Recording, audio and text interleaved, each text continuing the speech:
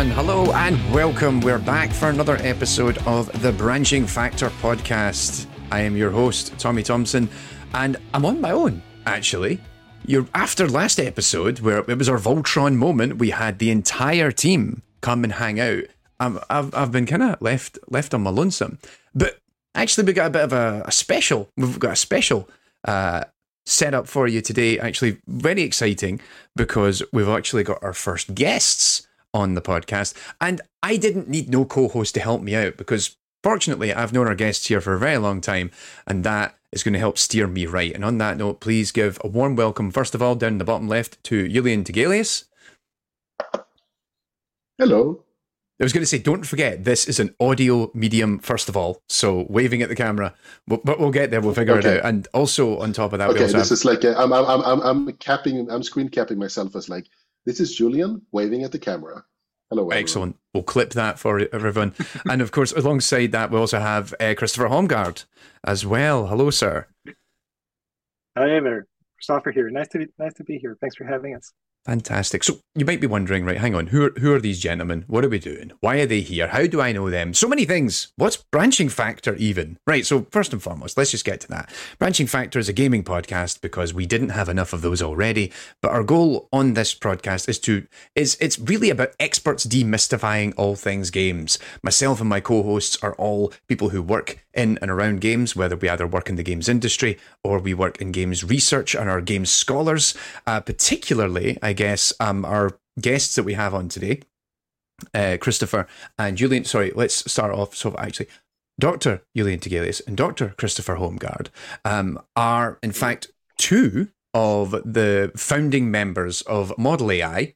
And if you've been sticking around, particularly a lot of the work that I do over on AI in games, you might have heard the name modl.ai being bounced around once or twice of late, because modl.ai, first of all, I help out and do a little bit of work with modl.ai in terms of video production. And so if you've ever watched things on their YouTube channel, you might have heard my voice, but also just generally trying to support a lot of the work they're doing. And one of the reasons that our relationship came about is modl.ai is all about, well, I mean, you can correct me if I'm wrong here, but this is all about artificial intelligence for video game productions, for actual video game development. Correct me if I'm wrong. I think that's what we're doing, right? Hopefully. No, that's correct. That's what I'll correct you even if you're right. That's good. That makes me feel better because particularly that's what I thought the marketing brief was, and that's what I've been running on. So critically, my top production team has told me the right thing.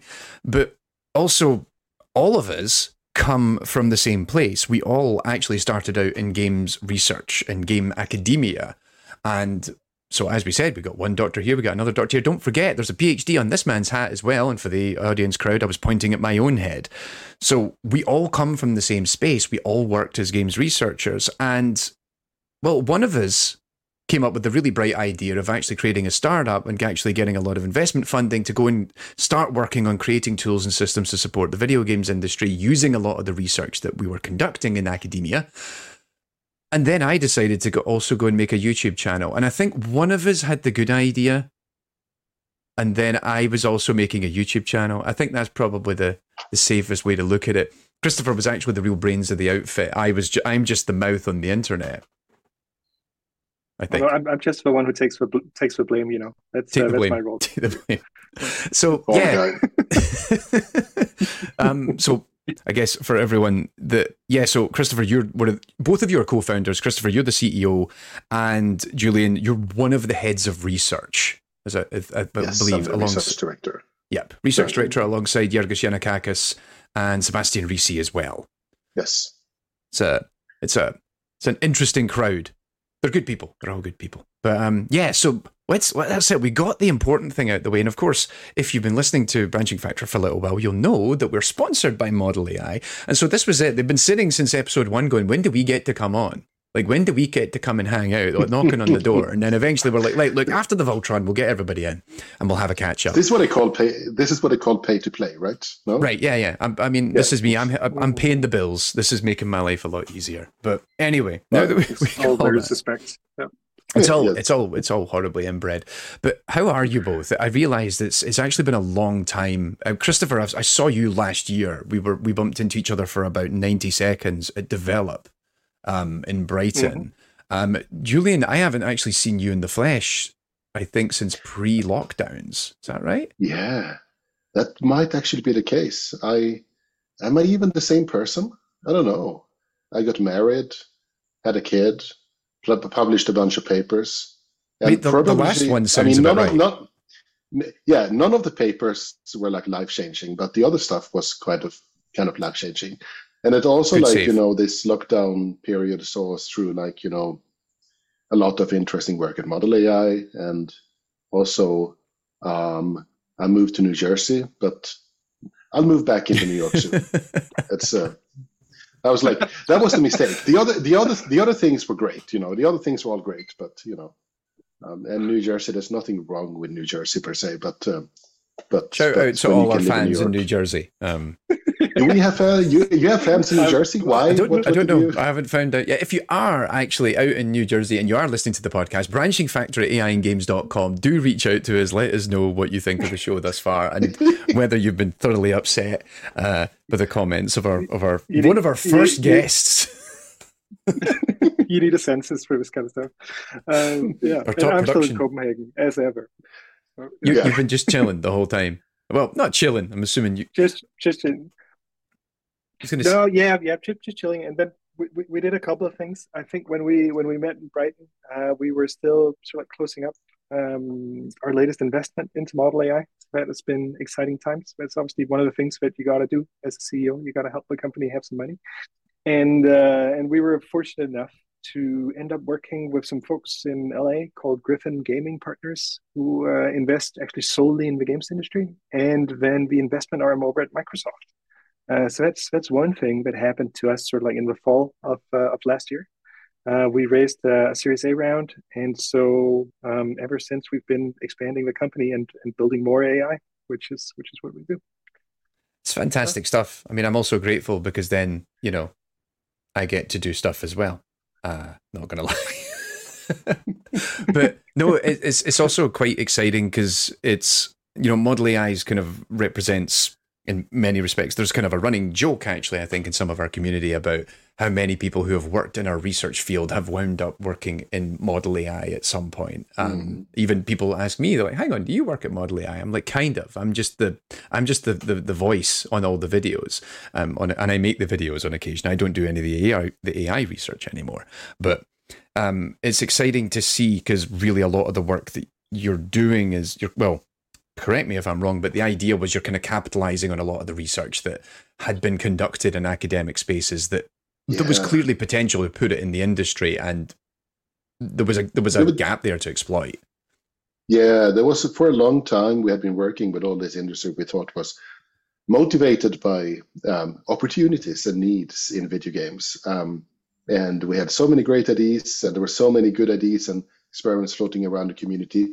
But it was just very hard to get this kind of deployed in games as they were and in the game production pipeline.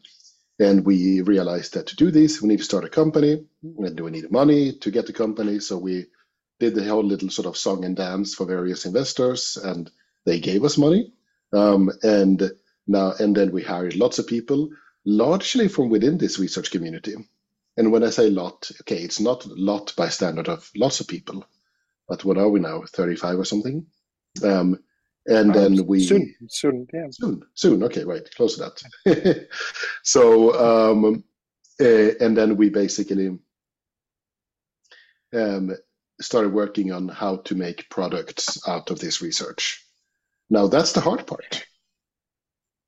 Yeah, I think sort of like the thing we were seeing, like you were saying, Julian, was like a ton of opportunity and a lot of good ideas, right? And then one of the challenges is kind of like finding that part of the Venn diagram where you can bring that to people in a way where it actually makes a tangible difference to the way that their daily life works and the way that they're building games. So that's what sort of like that's what the company was about. That was the gap that we're kind of focusing on, right?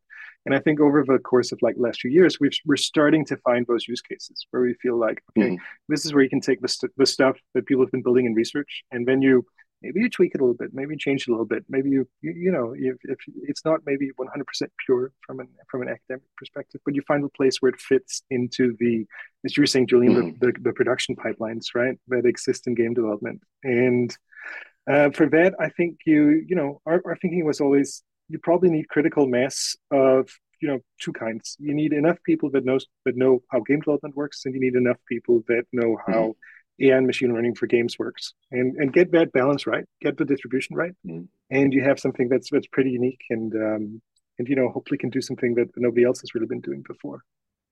Yeah, it's very easy to sit in academia with a kind of idealized and weird and frankly wrong idea about how the game industry works, and then wonder why no one is listening to you. I know because that used to be me.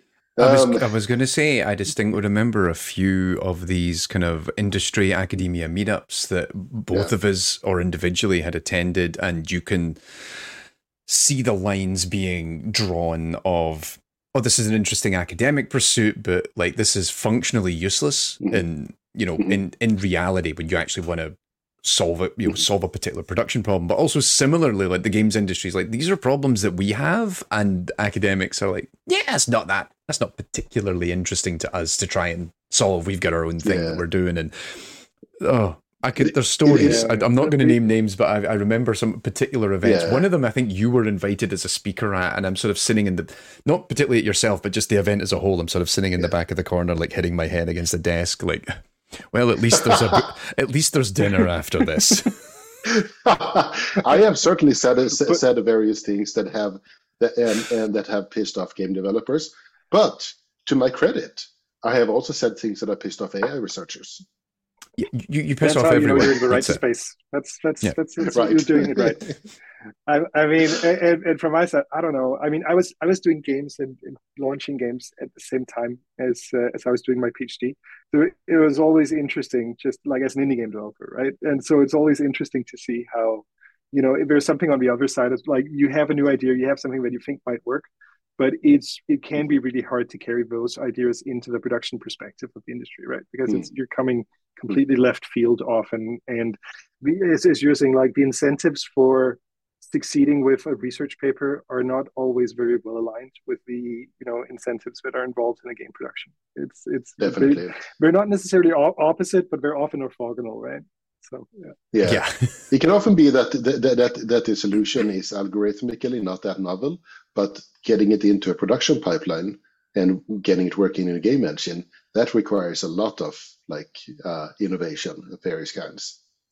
And Just another thing that we're doing that is kind of making it, in a sense, harder for us is that we're not a game studio.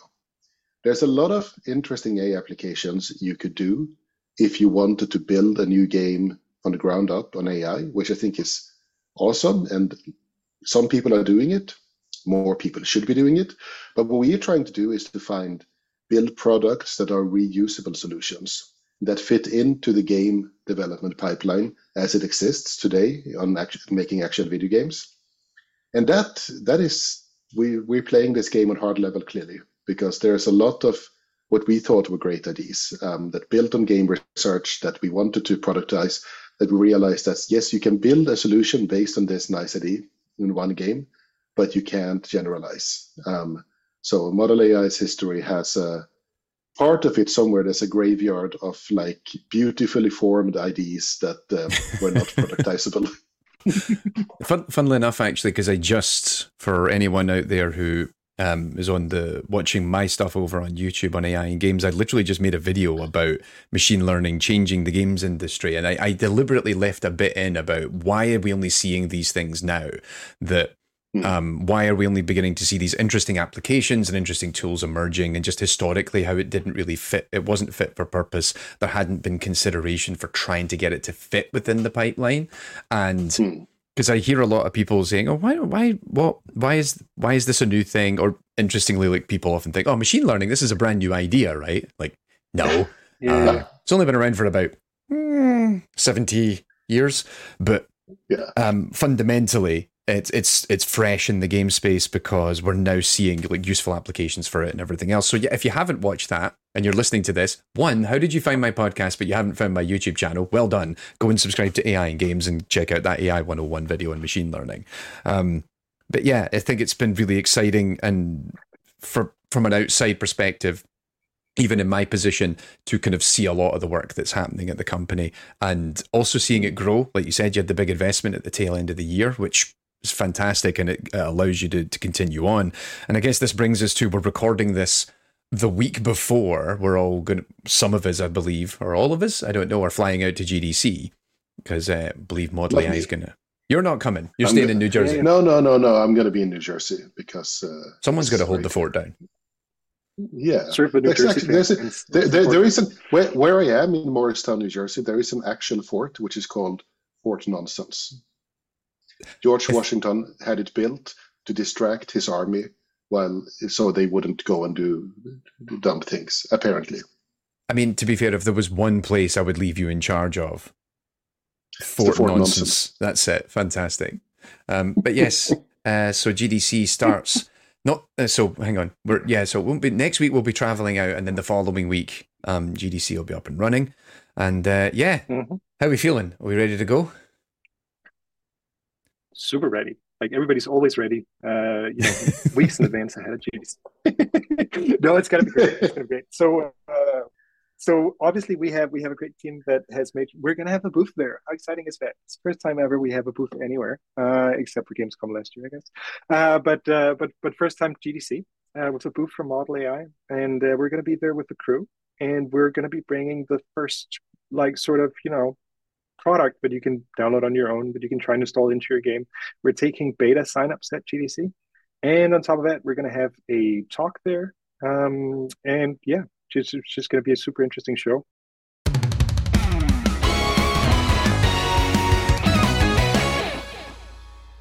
If you're a regular internet user, you're probably pretty conscious about your safety while, wandering around in this wonderful virtual space.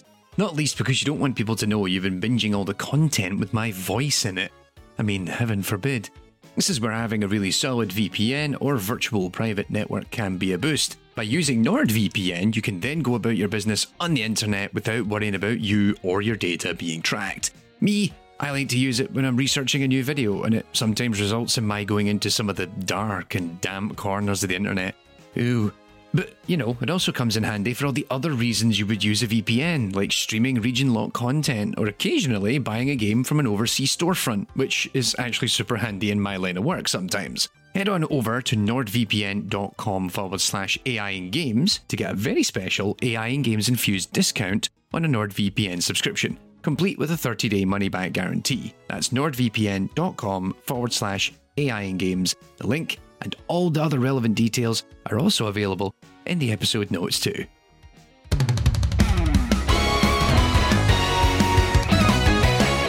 We'll see if GDC is sort of like back to full attendance. I had the chance to go last year, and you could definitely feel that people were starting to show up again for these kind of things. So we're just all around excited about it. Yeah, like this is my first time attending, and also for the in the interest of clarity for the audience, I'm on the advisory board for the AI Summit at GDC, so I help actually coordinate our speakers and which talks we accept, and then making sure that they're okay. Critically, funnily enough, actually, so modl.ai, you have a talk at the AI Summit. I abstained from being involved in it because I did declare it was a conflict of interest. But we accepted it readily anyways, which was great. Nice. I've got so many caveats I got to put out, because it's like, hey, well, But I'm excited for it as well, because I had a chance to read through. This is one of the fun things about doing my side of the job, is I get to look at all the talks early and get to kind of like rummage through them. And I had a couple of other speakers reaching out saying, hey, I've got a draft. Would you mind having a look at it and stuff? And some really great stuff this year. I'm very excited for us to show it all off over. So yeah, so GDC, the Game Developers Conference. It's the biggest of its kind in the world. It runs out in the Moscone Center in San Francisco. And I think you're right, Christopher. I think this is going to be the year that everyone's back. Because I also I decided not to go last year. I thought the world is still on fire, a little bit more on fire than usual. And I thought that was a sufficient level of heat that I didn't want to mess with that. But I'll be masked up. Get all my vitamin boosters, and I'll be ready to go. It's going to be a busy week. Awesome. Yeah. And so you'll be over at Fort Nonsense for the time being. But we will see you, I think, Julian, we've got the summer school coming up as well, the Game AI Summer School. Yes, indeed. The AI in Game Summer School, which is going to be June 26th to 30th in Cambridge, United Kingdom. So not Cambridge, Massachusetts, Cambridge, England, Old England. We are running it in collaboration. So modl.ai is running this in collaboration with Microsoft Research. So we're running it in their venue. And it's Yorgos Yanakakis and me are like the kind of MCs and sort of introductory speakers, and we will give a couple of introductory talks, and then we have a number of talks from interesting people in industry working on AI for and in games. So we have speakers from Microsoft, obviously, Riot, DeepMind, various game studios, small and big, including Keen Software House and so on. And there will be sort of basically an interesting sort of Sony, I think, is confirmed now as well. An interesting sort of cross section of like AI as applied in games. So we're very much looking forward to this. It's been a lot of fun the last few years we've ran it, and people have been very happy with it. This year, we're not going to run it next to a Mediterranean beach as we did last year, and I apologize for that. Yeah, a little disappointed. Yeah, but you know, England has nice things. I mean, so funnily enough, it was funny because I was hoping to go last year and then I couldn't make it, and then it's like, oh well, but that's out in Crete, I believe, if I remember right, in Greece, and it's oh, that'd be a lovely place, and now so I live just outside of London, so I have no excuse not to travel up to Cambridge because it's less than an hour's journey for me to get there, but the weather's not going to be. Well, actually, if it's June, who knows? The weather can actually get quite vicious around that time of year. Particularly, we had a couple of nasty heat waves last year, but fingers crossed. And I know from living in England that you don't have things such as air conditioning over there.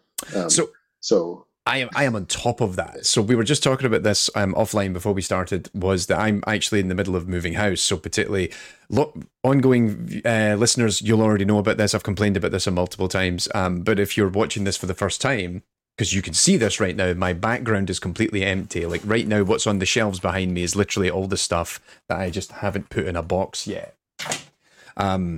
And one of the first things we were doing, so both my partner and I were discussing this, and we were looking for a place that we wanted to move to, and we said, this place, we're installing air conditioning in it.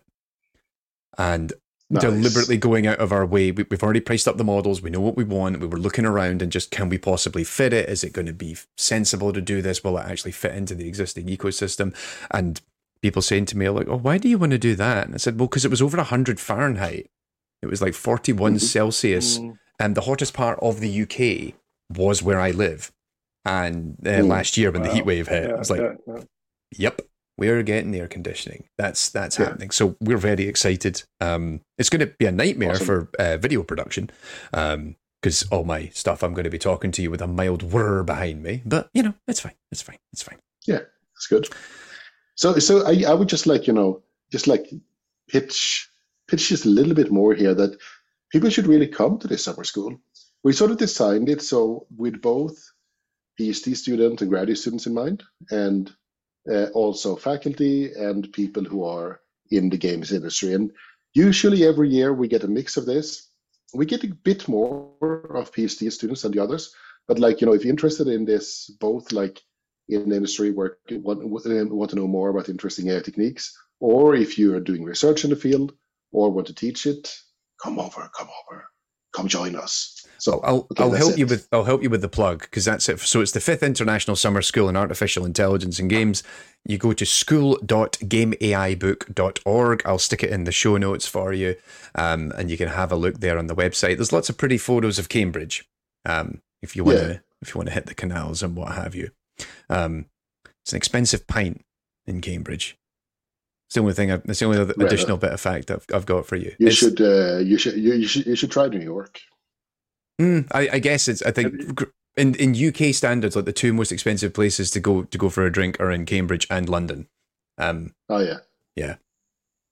But it's super easy to get to as well, because funnily enough, it's at Microsoft Research. I haven't been at Microsoft Research since it's right next to the train station. For those of you who are going to come and visit.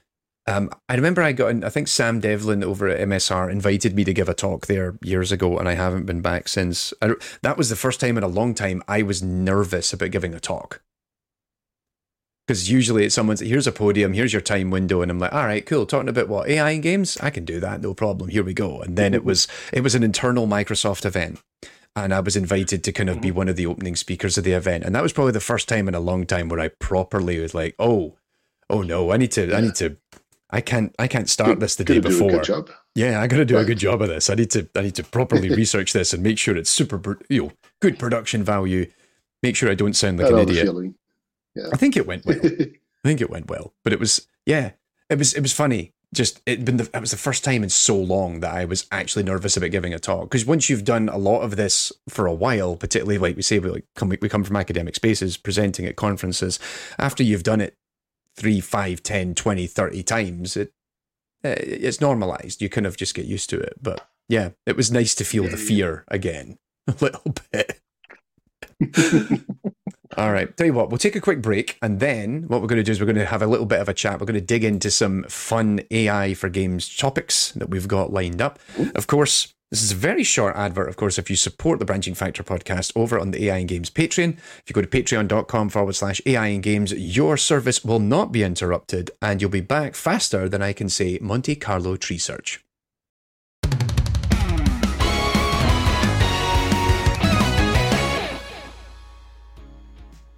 Hey all, Tommy here with a quick plug for an additional way you can support and engage with Branching Factor and everything else happening at AI in Games. The new AI in Games blog is hosted over on Substack, the popular newsletter website. You can catch up with every episode of AI in Games, including written versions of each of our main episode releases, plus every episode of Branching Factor is also available for you to listen there as well. By signing up with a free subscription, you guarantee that every update on everything I'm working on is sent directly to you. You don't have to manage different apps or social media platforms to keep in the loop.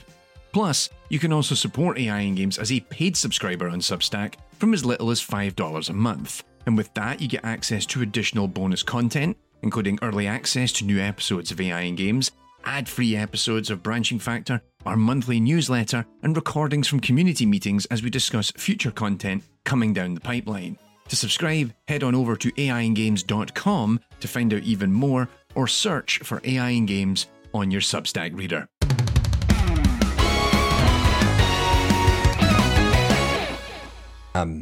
The idea of, and it's funny because now we call it generative AI. I don't know. This seems to be like a new thing to me that we've decided that's what we're calling it. But essentially, the idea of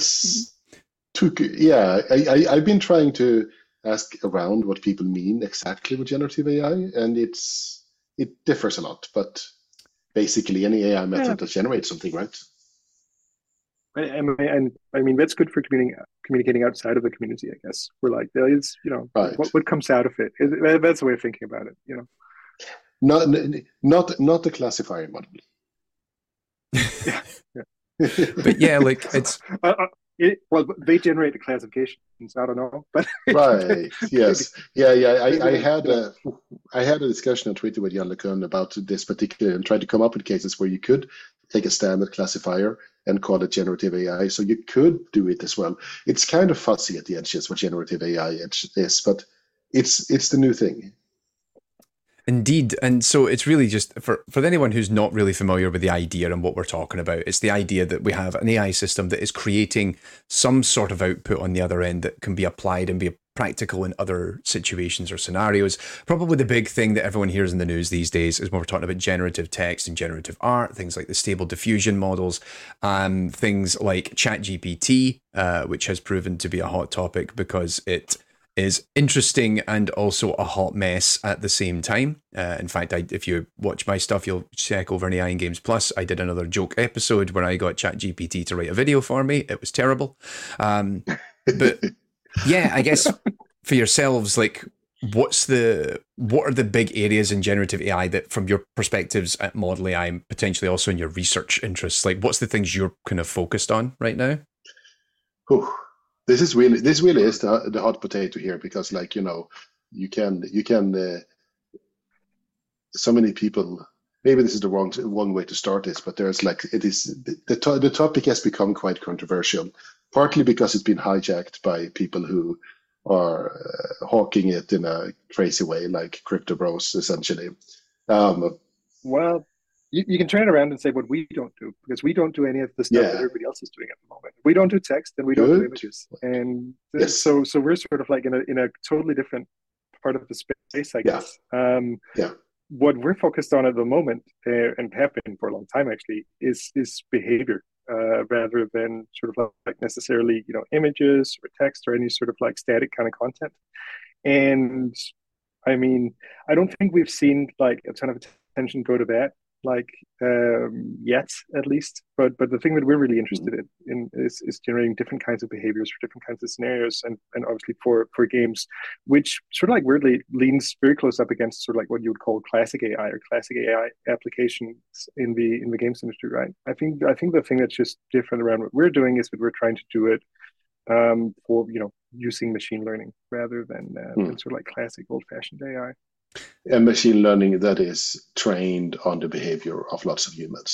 So in that sense, it's generative Yeah, yeah. AI. Oh, You yeah, train a precisely. large Yes, model precisely. on how lots of humans behave, and you try to recreate this for various and in a controllable fashion for various purposes, including multiplayer team bots and particularly game testing. Yeah, we've already seen a little bit of this in some commercial games. Notably, I think actually Halo Infinite is a really good example of actually trained Mhm. generated behaviors. Although I don't believe they used, I don't know if they used imitation learning. I'm actually literally on the bounds of about to research that for a future video, but it's one of the first Mm. examples of like machine learning bots that are being used in practical cases for multiplayer. But also, you were talking there about quality assurance and kind of testing. Like, Mhm. I guess what's that pipeline look like? Are you trying to generate bots that are reflective of human behavior, but are you also thinking about irregular behavior, I guess, given that you've got to have one of the things with quality assurance is QA testers don't play games like people do because you've got to find all these weird nooks and crannies. So like what's the kind of the range of behavior, I guess, that you're trying to create, even if it's like an individual bots? So range is the word there. We want them to, we want basically bots that would do anything a reasonable human would do. What reasonable is kind of like wide. So basically, you have the fundamental tension between overspecialization and compute sort of computation and intractability. You could basically try to train an optimal bot or like or something that plays very much like a good human player, and that would have the problem that all the failure cases that you might find might be outside of there. What about everything, players that don't do exactly what you thought that they would, which is very often the case with players. It's about And 99% of them, I find. yeah, I um, and but you could on the other end of the spectrum, you could basically take random actions and see where that leads you. But that is not going to get very much of your game tested in time. That's going to take ages and probably like longer than the lifetime of the universe or something. So, and I mean, literally longer. Yeah. So literally intractable. So, what we need to do is to have bots that are parameterizable so that you can have them replay segments of levels and segments of game content from many different points, and from each of these points take a range, a representative range of what different humans would do. So we're basing this on a framework called quality diversity, which comes from evolutionary computation, which is basically algorithms that are not quite optimization algorithms. They are exploration or illumination algorithms that essentially try to sort of take like find all the reasonable things. And then we're combining this with these trained models of human behavior, so that basically we can ask the model of human behavior what would a human with these and these parameters do in this particular situation, and then we can use equality diversity bots to explore this to make sure we covered all the reasonable things that could be done. So I think like to give. I kind of. Oh, go ahead. Sorry. No, go ahead, please. No, yeah, I kind of think of it as sort of like a stack, where at the bottom of the stack, you have like pure quality, diversity, search through state space, where you're like, okay, let's just see a lot of the game. Let's try and optimize how many things we try out, right?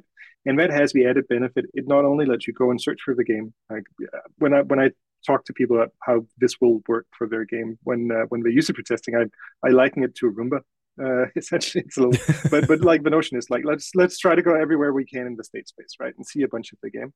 But that already gives you a data set, gives you a bunch of observations of what happened inside of state space of the game, which is not entirely useless, right? It lets you see like a ton of the environment, a ton of the simulation. Then on top of that, if you start also having reasonable actions being taken in there from human players, like from people who actually know what they're doing, you start having sort of like the next part of the stack, right? And then on top of that, you can start actually imitating what you've observed happen inside of the game in real game situations. Mm-hmm. And then hopefully, at the very top, this is the stuff that you're really spending a lot of time working on as well, Julian, I know. But like at the very top of this, we can then start generalizing across, well, let's just start with like multiple levels in a game or multiple game modes in a game, but eventually maybe multiple games within the same type of game. And then the question is, of course, like how large of a model that covers how many games or how much diversity in games can we get to? Mm-hmm. But that's kind of the way that I tend to think about it. It's and all of these different, like there are multiple different methods in here that are all interacting, but they can all enrich each other and sort of like help the whole stack perform. And at each sort of like step along the way, there are different kinds of benefits for game developers. But they can use the AI for different things at different levels of refinement of the behavior, if you want to put it that way. Mm-hmm. Yeah, like I thought about it kind of from the perspective, like, so funnily enough, one of the things I'm doing right now, working for one game studio in London, is working with our QA team and getting feedback from them, and they're asking for particular. It's interesting talking to them because they're like, oh, it'd be great if we had a feature that allowed me to do this or allowed me to check this thing. And then you think about all the repetitive nature of the tasks that are being asked. It's like, here's a feature we've got implemented. This door is here, which, of course, as anyone who's worked in game development knows, doors are the hardest thing in the universe. There is nothing harder than a door. The only thing harder is to get an AI to walk through it. And it's like, okay, right now we've got a door. We need to test that all the doors work. We need to make sure you can't walk through the door when you shouldn't. We need to make sure that you don't die when the door shuts on your face. But also this level has 50 doors. We need to test all the doors, but also I just need to make sure that the player can get through all the doors and get to the exit. So you're dealing with this different set of actions and considerations of just the medial, like the really boring and fundamentally like basic elements of the game that sit alongside the larger element of, can people actually play this whole experience as intended? And they whether or not they enjoy it is one thing. It's just, even can they actually get to the end? Because all of these are critical in their own way. And so allowing bots to kind of tap into this, like for me, to me, the most exciting thing is, can I check that my level works? Can I check? And also, can I just alleviate a QA tester from saying, right, I've got to go and do this really menial task 200 times.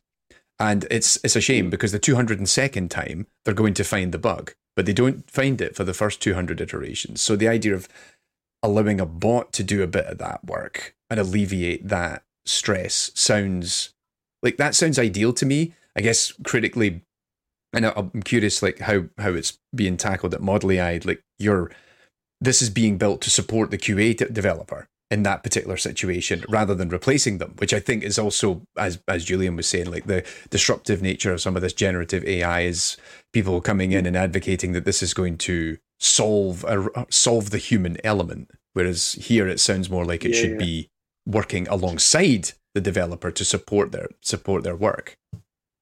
Yeah, for sure. I mean, we did too much functional QA, said no one ever, right? You can't have enough of that.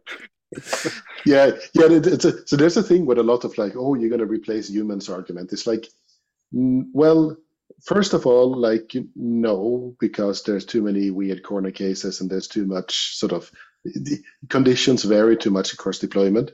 But also no, because you're assuming that there is a finite need for this. And what Christopher just said, like, it's not like we ever did too much testing. It's what basically we can do is that we can allow testers to work at a higher level of abstraction, basically as directors of these bots, and then they can just get so much more testing done. Kind of like that vision of just like sort of, right, I've got my little army of bots now and I'm going to send them off to go and test. Like that. That sounds a lot less. It's still probably a lot of work, but I imagine it's also a little less stressful. You're like, okay, that door's sorted. I've got a bot on that, you know? Yeah, to make a cup of coffee. like people's, exactly. It's not, there's not going to stop being work, and you can feel positive or negative about this, but there's not going to not be work into this. So we're just trying to give developers better tools, essentially. Not a bad idea. And go for it. Oh, no, sorry. Yeah. No, I just think it's also sort of like, so obviously we've spoken to a lot of folks across the industry, right? And, obviously some people have done this as one-offs for certain titles or certain productions or maybe even certain franchises. But it's just, it is a lot of expense to build a system that can do this in a general fashion and that can test, a new level that you might come up with a new mechanic. And so one of the things we're also thinking is, obviously, in AAA, okay, maybe for some titles you have like your internal solutions for this or whatnot, but there's like everybody else out there, they just don't, it's just not a thing that you can afford to do alongside all the other things when you're doing a big game production to build sort of like a comprehensive QA testing system, right?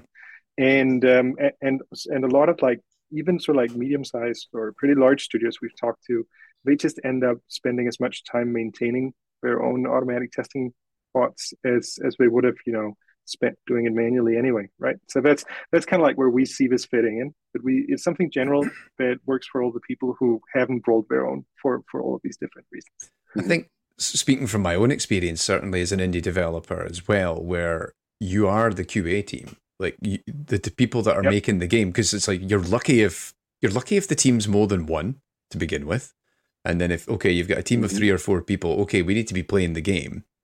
And then we need to be reporting the bugs. We need to be able to communicate what the bugs are and then get them back in. And I remember, funnily enough, some of the stuff that I worked on, we just went to events. That was our solution to this problem, was we play tested at events all the time. And in hindsight, it was some of the most exciting and terrifying experiences I've had in the games industry, because we'd put a game out and then people are finding bugs while we're on like a show floor.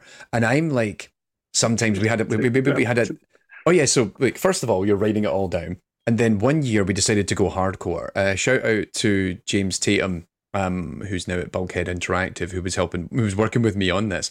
At one point we had a booth, we had a table set up, our little games running on a computer, people are playing it, we're finding the bugs. He's sitting behind it on a laptop on the floor, like fixing the bugs as we're going. I remember one. So this is, of course, awesome. This was sure footing like many, many years ago when we were an early version of that game, actually. I think we deployed 12 versions of it over the period of 3 days while we had it on a show floor, and it was terrifying. And sometimes like I'd do the same thing. It's like you go to an event and go, oh man, we found an absolute game breaker. And it's funny because some people, particularly when you do it at events, some people really relish that. There's a sense of glee they get, like, oh wow, I found something that completely breaks your game, and we're like, how did you do that? Like, no, walk us through it. What? Like, essentially the state space trace, which you're now able to do with the tools at modl.ai, whereas like we're like, just how did you get to that scenario to then trigger this thing to happen? Like, I don't understand. And it was so stressful. And I remember it more than once.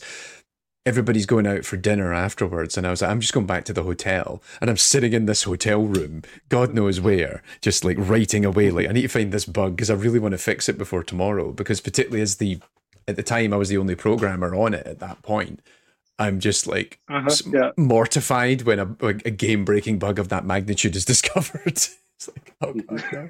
Sense of pride in there. You have to, Yeah, trying to ask a player, like, can you give me the stack trace off of that so I can kind of figure out what the issue was and fix it? No, can't do that. But yeah, it's amazing how even the smallest of games, you need someone whose job it is just to play it and allow you to. Yeah. Totally. But I would say, even bigger studios up to like even 100 people, they would tell you that like 100 people studios where it's just like it's too much to maintain like that kind of automation like for a single title. So I think it really runs across range in the industry. Sorry, Julian. Yeah, no. There's something in general with AI. So it's like there's a lot of interesting AI demos. There's a lot of interesting stuff coming out of research labs that have very impressive capabilities in kind of best case situations, in kind of one-offs. And then building a stable, dependable, versatile product based on this is just a completely different game. It's and that is especially true for generative AI with its tendency to do all kinds of weird stuff. And then we add this in that the games industry has, the fundamental fact is that every game is different. Sure, we're building in game engines that allow us a certain kind of shared technical platform, but then they differ in so many ways. This is really the challenge we're up against. Like we need is stable and maintainable and predictable to some extent, or predictable that it works for so many different games along in their games, various iterations and so on. This has been a learning journey. I was going to say actually, because it's so funny hearing you say that. Given I've known you for so long, and also that you were very much in that academic side for so long as well, to hear you now coming around and say these are things we got to do, I'm like, is this the same dude that I was getting sunburned with in Australia 15 years ago? No, because I moved to New Jersey and now I'm boring. No, but I still maintain an academic affiliation as well. So I have both hats on. Like, this is me on screen, like trying to signal that I wear two hats. I don't actually wear any hats. My head is too large.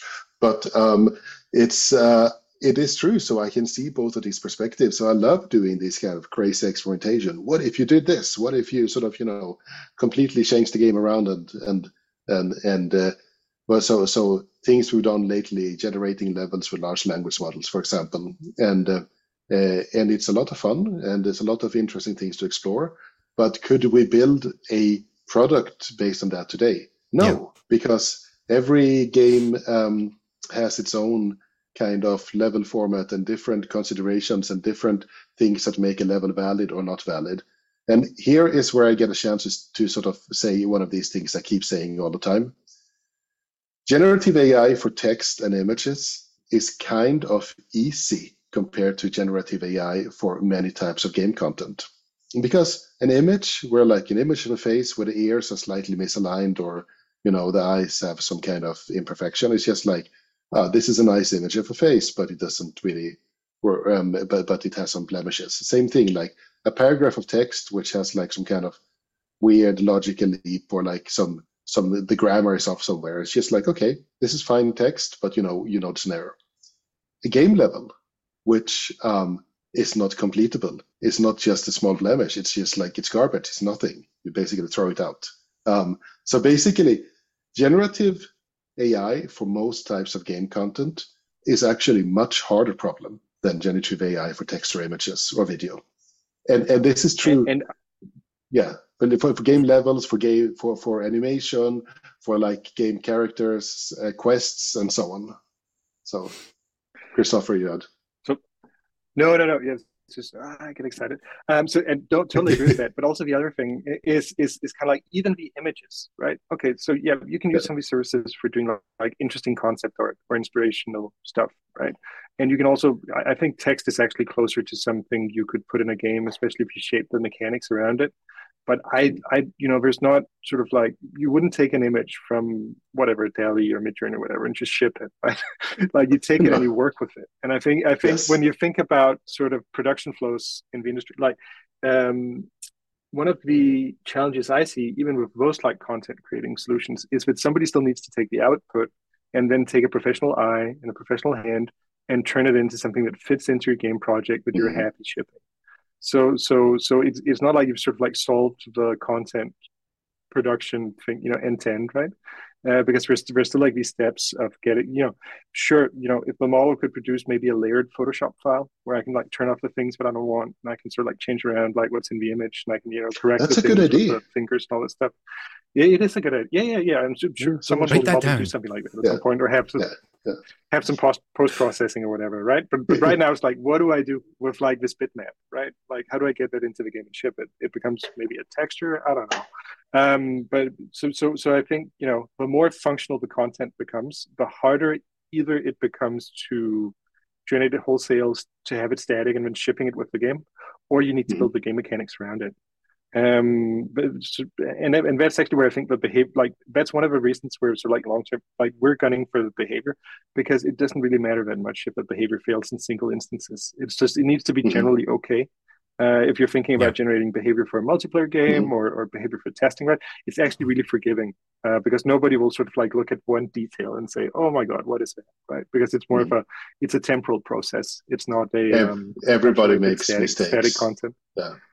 You can't really make the perfection part isn't there, because it's like it's more ephemeral. You know what I mean? I don't know if it's making sense. And it's like so the two use cases we currently working on, which is quality assurance and multiplayer with team bots, they have like they're sensitive to failure in different ways. But for the QA case, the problem, I mean, the failure case is only if it's not diverse enough. For the multiplayer team bot case, the failure case, if it does too many things, too many failures in a way a human player wouldn't do. Now, human players playing a game actually fail in a way all the time. You try to take this jump and you fail. And that's fine. You can do a certain amount of that. So and that's what makes this tractable. This problem. There are other ways that you don't like spending half a minute running, trying to run against a wall. That's something a human would not do. But so I was thinking about this with the multiplayer games, because you've got there's a contract that you essentially are establishing with other human players, where if these bots exist, if they're opponents, you want them to be interesting, challenging, but still fallible. Conversely, if they're allies, you want them to be able to play towards the objective, to do what they're supposed to do. But interestingly, then, those points of failure, those more human qualities, are the things that you want to see, but only within a certain range. Because if you find out that the bot is the reason you lost that round, and then, oh God, I can't believe that the bot did that. But conversely, you see specific human traits or more natural organic traits in their behavior, and that can be quite exciting. We were literally talking about this before we started today. I've been playing the Gran Turismo Sophie play together test that they currently have in Gran Turismo 7, and I was actually thinking of specific human-like characteristics that those bots were evoking in those races, and I found that really exciting to go up against it. I guess like it's a very different problem from quality assurance, where it's run at the door 800 times. But I guess we were saying there, like that seems like an incredibly difficult balancing act to try and capture all these facets in a way that it will be it's attaining its functional goals, but it is also still on a more qualitative level interesting to play against or with. True. And that is tricky. It doesn't come out automatically. Interestingly, with Sophie, this is mainly a reinforcement learning trained bot. So, deep RL. We've done a bunch of work in the past, mostly with my academic hat on here, where we basically done these Turing tests, having different kinds of bots playing Super Mario, for example, and then basically classic, isn't it? And then basically checking when we were having people watch videos of different bots, so sometimes a bot and a human, or sometimes two humans, and ask them, sort of tell them apart, like which is a bot, which is a human, and you discover lots of little things. There are errors you can introduce to make it seem more lifelike. In a particular, on a micro scale, trying things and failing, taking jumps and failing in particular, and there are errors that will give it away as a bot directly. In particular, changing sort of jitteriness, changing actions back and forth too fast, and so on. So these are things you can regularize for. In machine learning terminology, you can put you can basically punish these kinds of behavior when you train your models, and or when you do inference from your models. You can limit them when you do inference from your models. So there's like a lot of like little tricks you can get from these kind of studies of what is human likeness. That gives you at least microscale human likeness. Then the trick, I guess, which probably Christopher could speak to more, is then how do you turn that into something that actually a developer can use? Like, because as you're saying here, we're tweaking reward functions, you're modifying the reward space of this agent as it's trying to learn. And then you've also got the imitation learning side of it as well, where we want to have these qualities that we've actually had a human player come in and play this game, and we want it to evoke these traits while also merging it with some of these other elements. Like, how do you... And this is, I'm generally interested because this isn't something I've ever tried to do. How do you then balance all that in a way that then a designer can go, all right, great, and then starts tweaking numbers and can actually see those, that actually creating an impact in the engine?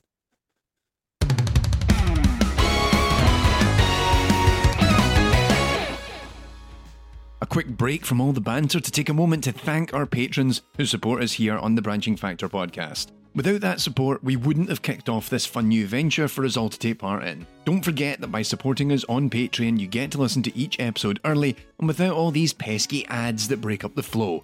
Plus, you get bonus content and the chance to submit questions to us directly via the AI in Games Discord server and shout-outs for our top-tier patrons. It's all part of the package. To find out how to join, head on over to patreon.com/AI in Games. That's Patreon, patreon.com/AI in Games. Thanks once again for listening to us here on Branching Factor. And with that, let's get back to the actual podcast.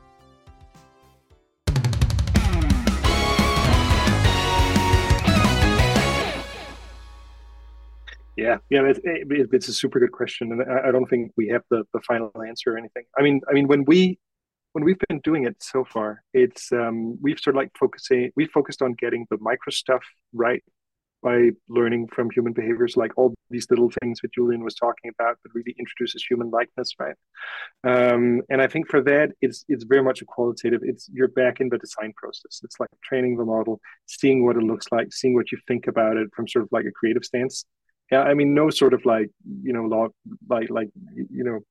error function or whatever. Like, there's not a lot you can measure if the game director looks at this and just says like, that looks terrible, I don't want to ship it, right?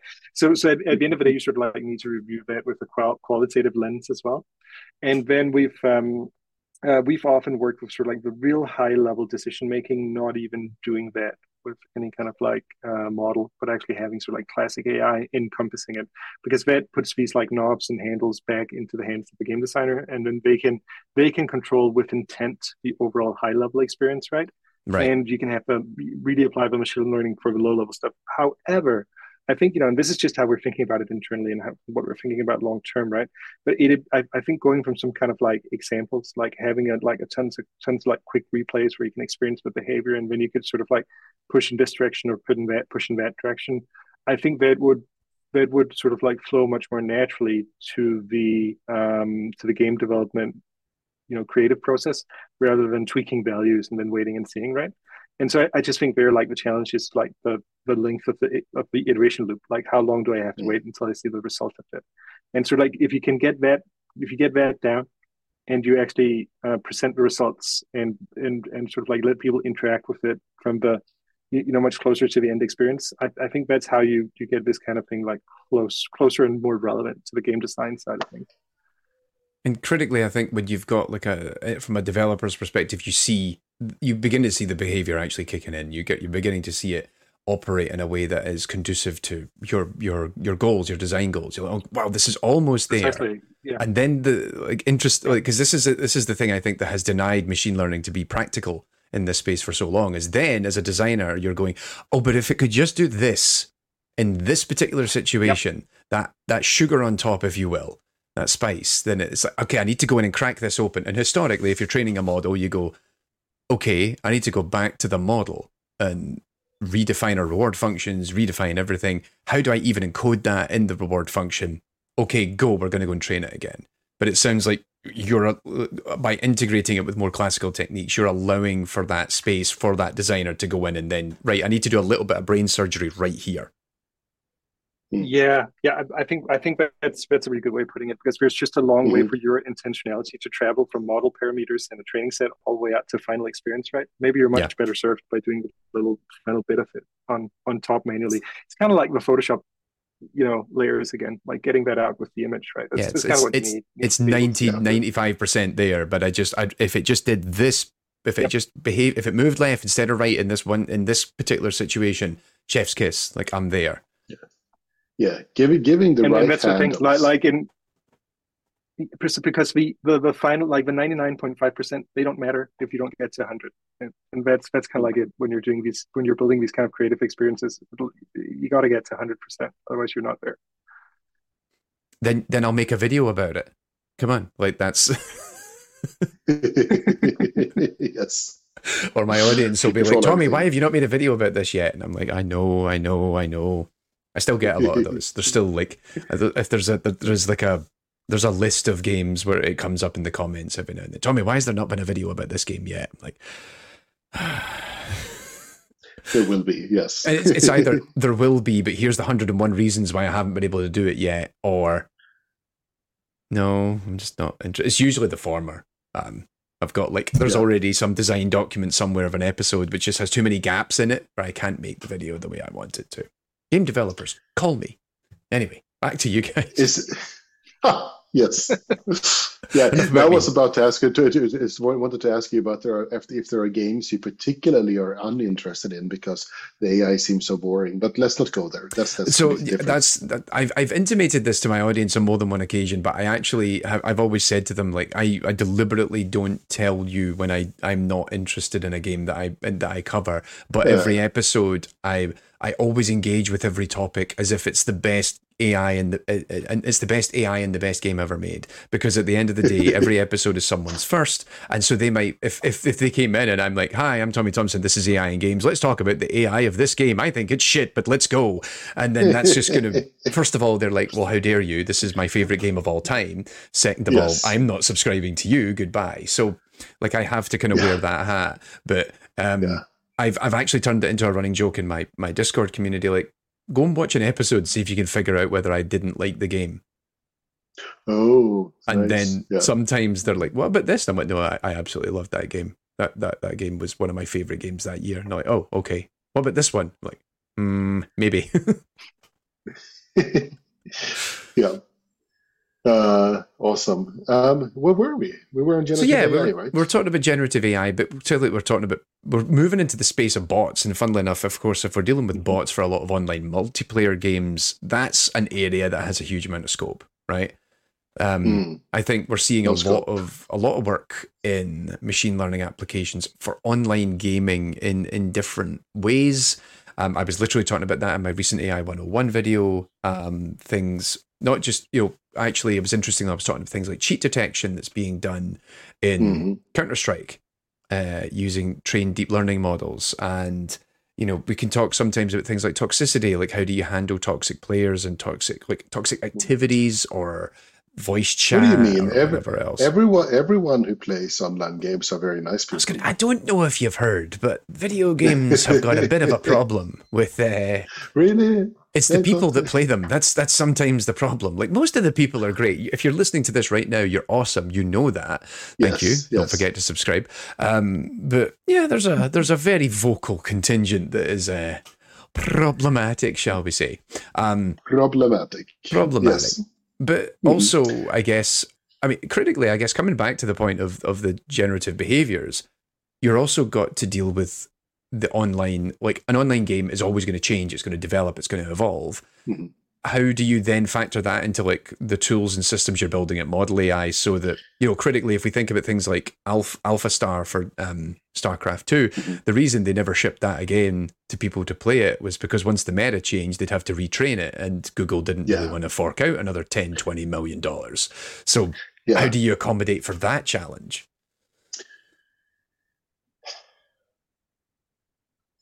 Can we cut here? No. I think that's a big challenge we have is making. I'm not saying you've got an answer for it now, but I think no.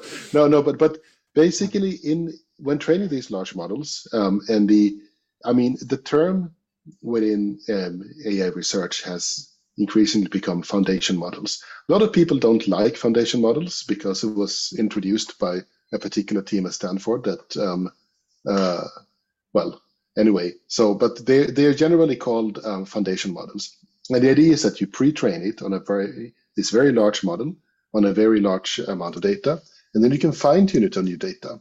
You can also distill the model down into smaller models for particular applications that are fast and cheap to run. So in the context of games, I was going to say, like, so in the context of games, that's like the equivalent of, I'm going to get this model to learn, you're going to train a foundation model of like a bot that can play any type of first-person shooter, and then refine it down to Battlefield, Call of Duty, Apex. Yeah, and particular, and it might also be that you fine-tune it down to, because you take this big general model that plays any kind of first-person shooter, and you give it a new game it has never seen before, it might not play it very well because it's never seen it. Then you give it a little bit more fine-tuning on that game, and then it plays it well. It sort of uses everything it's got latent. And then you want to deploy it on a server. And this is a giant neural network that relies on lots of rendered pixels and whatever. You can't do that. So you basically take a particular scenario, like this level here in this Call of Duty, and then you fine-tune it a bit more on that particular level and distill it, which is a method for getting from a very large network into a much smaller network, for a smaller network that might not need pixels, that might need internal sensors only, and that can play this particular level. And the idea here is that we will keep up with further releases and modifications and so on, because we want this to be usable throughout the game development process through this dance of fine-tuning and distillation. And the idea is that this can be really fast. Once you have the big model, you let the big model play the particular game, and you can and you let it tune on this game. And no humans need to be involved, although some human gameplay on this particular game at a particular level will of course be appreciated. It will help. So and that's what they did not do with Alpha Star, because, well, that wasn't what they were never trying to build a product. No, but I guess they were trying.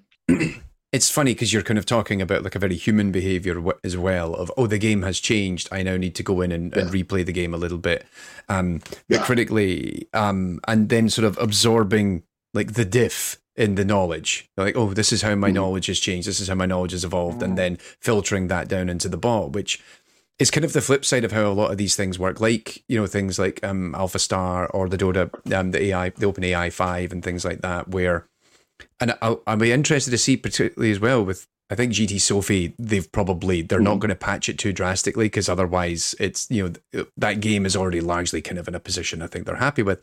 But if you're making changes to the meta of games like this, it's like, well, my knowledge is no longer relevant, but there's no way if a pre-trained model like Alpha Star and the OpenAI 5, they can't relearn at that point. They're past that point. You'd have to reverse back to an earlier stage and then start training again, and that becomes expensive. So I guess for this, and I realize this is still an ambition at this point. This isn't a solved problem by any stretch.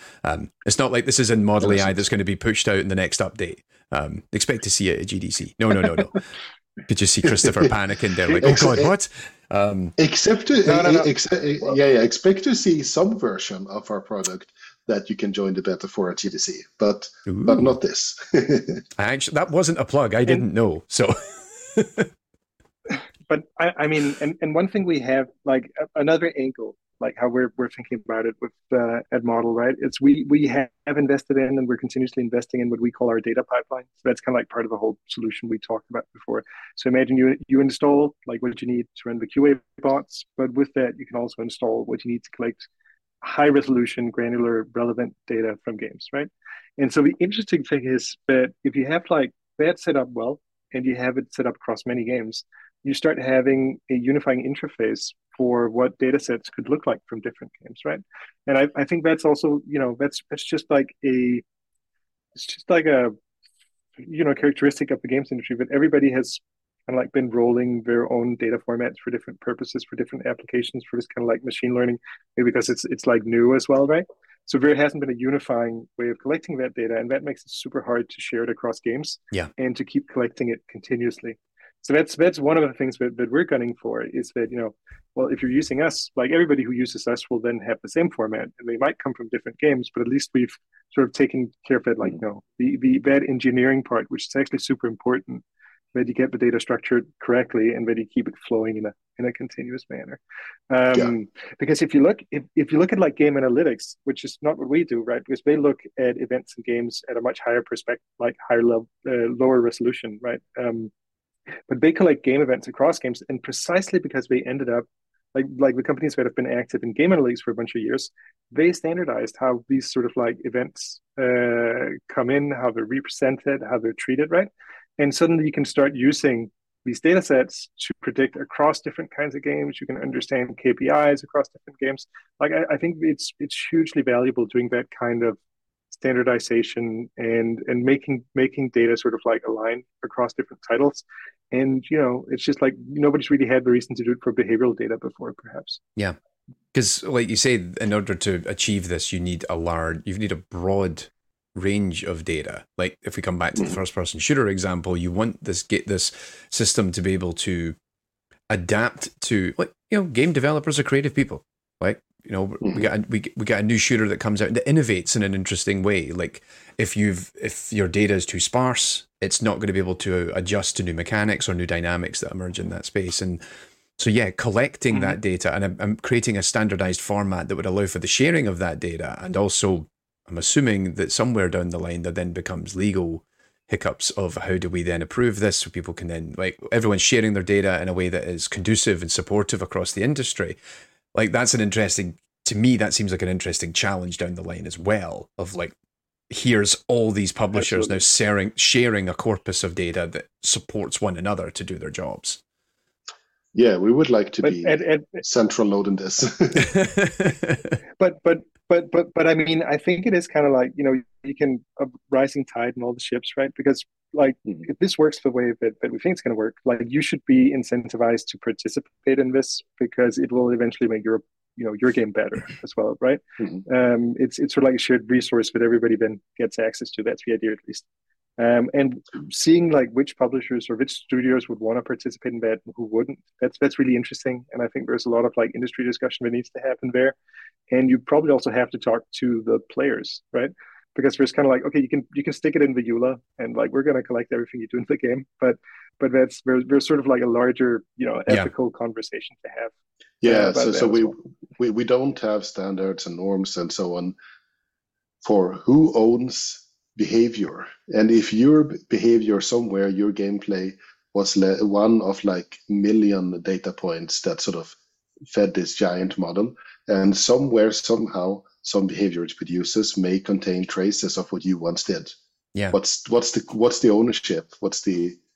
This is something that, as far as we know, is entirely undefined at the moment. Yeah, I think that's a very interesting space for these kind of, and funnily enough, I've been arguing about this for a long time in talks. I get asked a lot about what's the future of machine learning in games, and I often have a danger slide. And one of the big things I've said is we accumulate so much data about players now. You need to start thinking about what happens when players catch wind of this. Like you said, it's in the EULA most of the time. It's in the end user license agreement. Nobody reads it. They scroll to the end. I just want to play Call of Duty. Let's get on with this. But it's true. I've talked about this for a long time. You can also predict a lot of people, who people are, what they do, and a lot of out of game things from this. Yeah, this is it's very fascinating. So we should probably not dig further into that now. No, we need to find ways to support to. Like, it's an unsolved problem, and it's probably not something that even actually the three of us would tackle, even in your capacities in modl.ai, because there's laws and standards and what have you that need to be addressed. But yeah, it's governments and governments, elected people, governments and technology, never a strong mix. But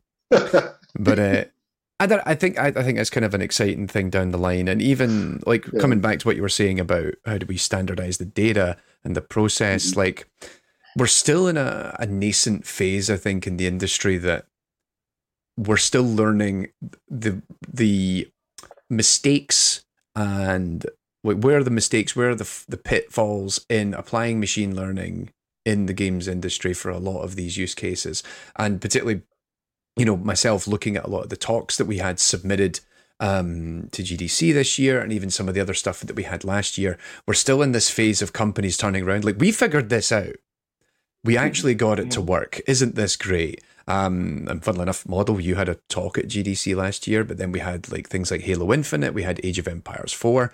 And funnily enough, I think Models was like the small company in that space, because it was all these bigger companies like, hey, we finally figured out how to solve this machine learning problem.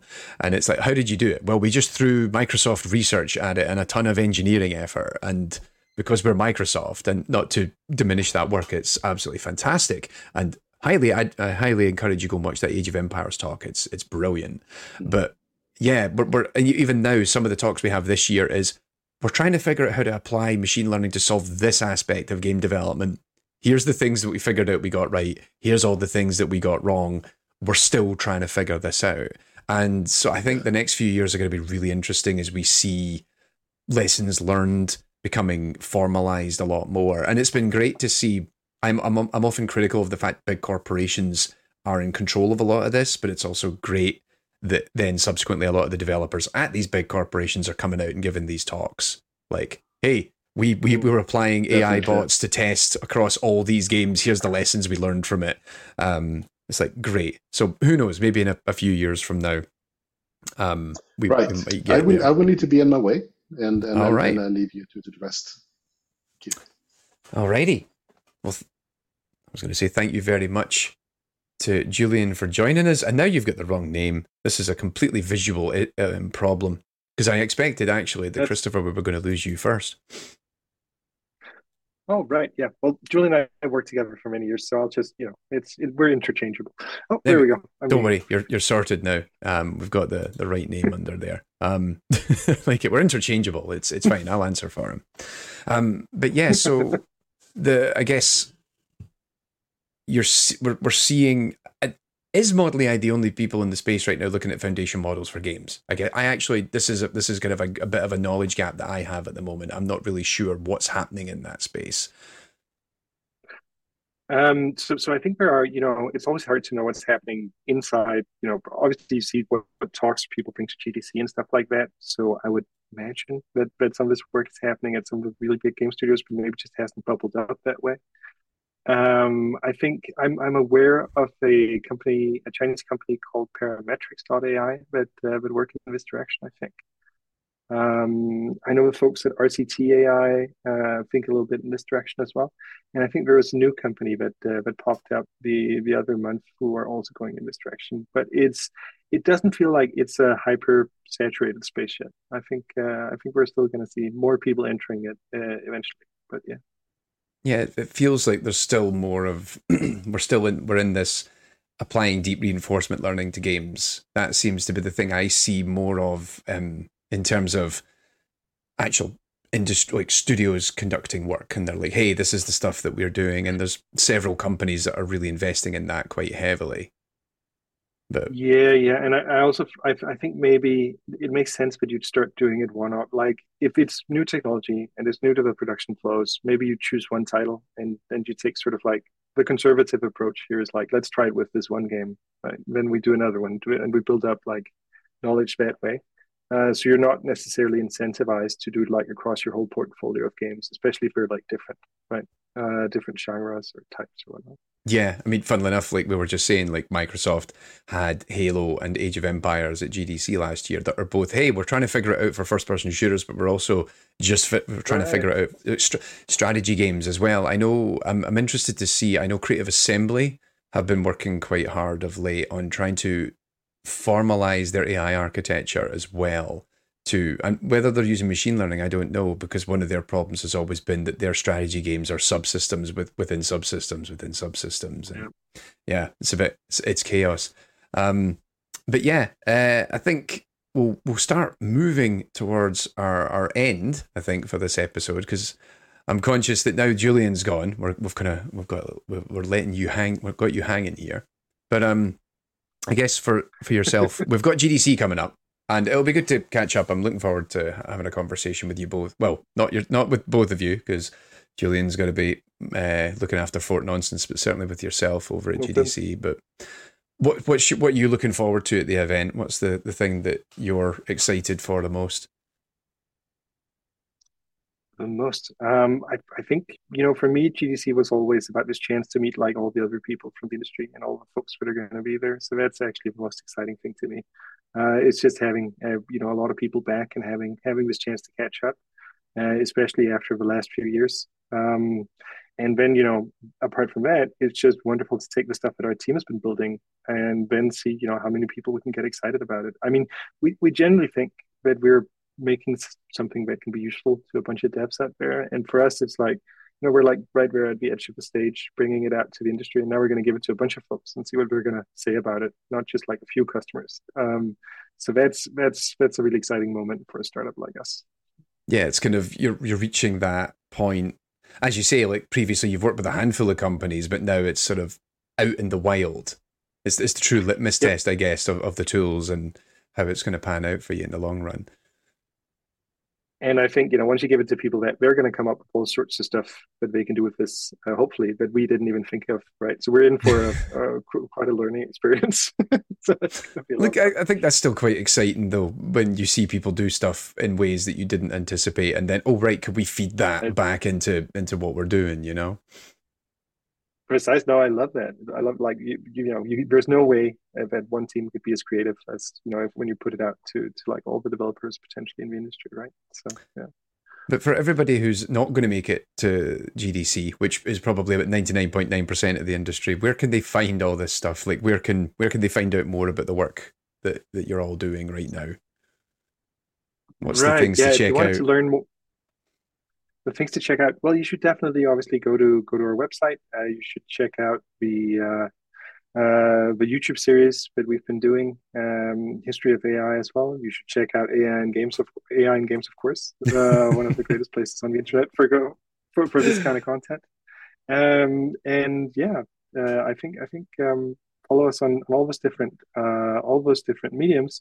And obviously follow us on Twitter as well, where we usually post the latest. Yeah, modl.ai, that's modl.ai. The website is modl.ai. So if you check out the YouTube channel right now, we've got the History of AI series, which all of you star in, and you're all wonderful. But listeners of the podcast will recognise a certain Scottish narrator who never actually appears.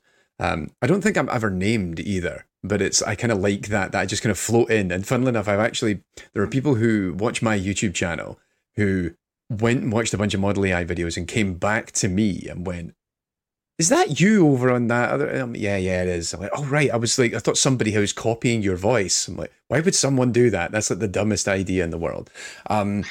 But we've also got Yep, I've got a brand. I got to protect it. Like, we've also got interviews with yourself and the rest of the founders that we did last year, which we talked quite a bit about some of the work that's ongoing, not just with yourself, but with Benedicta Mikkelsen, with Jurgis Yanakakis, Sebastian Risi, and Julian as well. Although I don't believe he was in Fort Nonsense at the time. One of the things that I need to talk to you about when we're offline is we're really keen to do a little bit more of an insight into modl.ai actually on my channel that I know our top production team has been talking to me about for a while, that we want to actually get in and actually see what you're doing on a day-to-day and kind of expose it a little bit to the world. That's something I'm quite keen to do. We'll talk about that at GDC. Hopefully you're aware of this idea rather than just being like, what? He's dropping this on me right now while we're recording this? What's going on? Well, it sounds like a great idea. We'd love to do it. So yeah. But you do. I was going to say maybe you don't approve of it, but other people have told me that you will love to do it. So that's how it works. Like we're told from, even though you're CEO, you're still told by other people what's a great idea for you to do. But hopefully we're going to be able to do that later in the year. But yes, thanks to yourself, Christopher, for joining us today. It's been really nice to chat with you and just catch up in general. I'm looking forward to doing that in person as well. Thanks also to Julian for coming in and being his typical chaotic self. I think if you've never met him, this was an wonderful introduction, but that's him most of the time. Actually, he's actually probably a bit better prepared for radio nowadays. I think his media training's beginning to pay off, I think, to say that. Until you read his Twitter, I think, perhaps. So yes, if you've been catching up, again, please check out the Branching Factor podcast. Give us a rating on whatever podcast platform you listen to us on. That's always much appreciated. If you have any questions, thoughts, or comments, you can reach out at AI in Games on Twitter and on Mastodon and on TikTok, if I remember right. We're in the Game Dev Mastodon. I can't be bothered trying to write out the URL because it's Mastodon. That's a nightmare. Drop us an email at branchingfactor@aiingames.com, or if you're a patron that supports everything we're doing at AI in Games, patreon.com/AI in Games, jump into Discord. We have a dedicated area for people to reach out and send comments, questions, and what have you with all things Branching Factor. On that note, it's important, because I have to do this at the end of every episode, I wrap up by thanking our top executive producers on our Patreon. So that's Scuppy Brian Umalan, Bernard Werner, and Michael Russell. Thank you all for being our top tier supporters. And yeah, thanks very much, Christopher. I hope you've had a good time. Thanks so much for having us. Yeah, it was fun. But yeah, that's it for another episode of Branching Factor. Take care of yourselves, everyone. Stay safe, have fun. We'll be back. Bye. And I'm going to wave to the camera. The Branching Factor podcast is hosted and produced by me, Tommy Thompson, with support from Anne Sullivan, George Osborne, Mike Cook, and Kwang Yun. Our theme music is provided courtesy of Ben Ridge, and the logo and thumbnail art is thanks to Helen O'Dell. Special thanks to Shraddha Gupta and Phoebe Trigg for their additional production support, and of course, to all of you out there listening. Thanks for joining us for this episode of Branching Factor. Wherever you are in the world, be sure to stay safe, have fun, and we'll be back.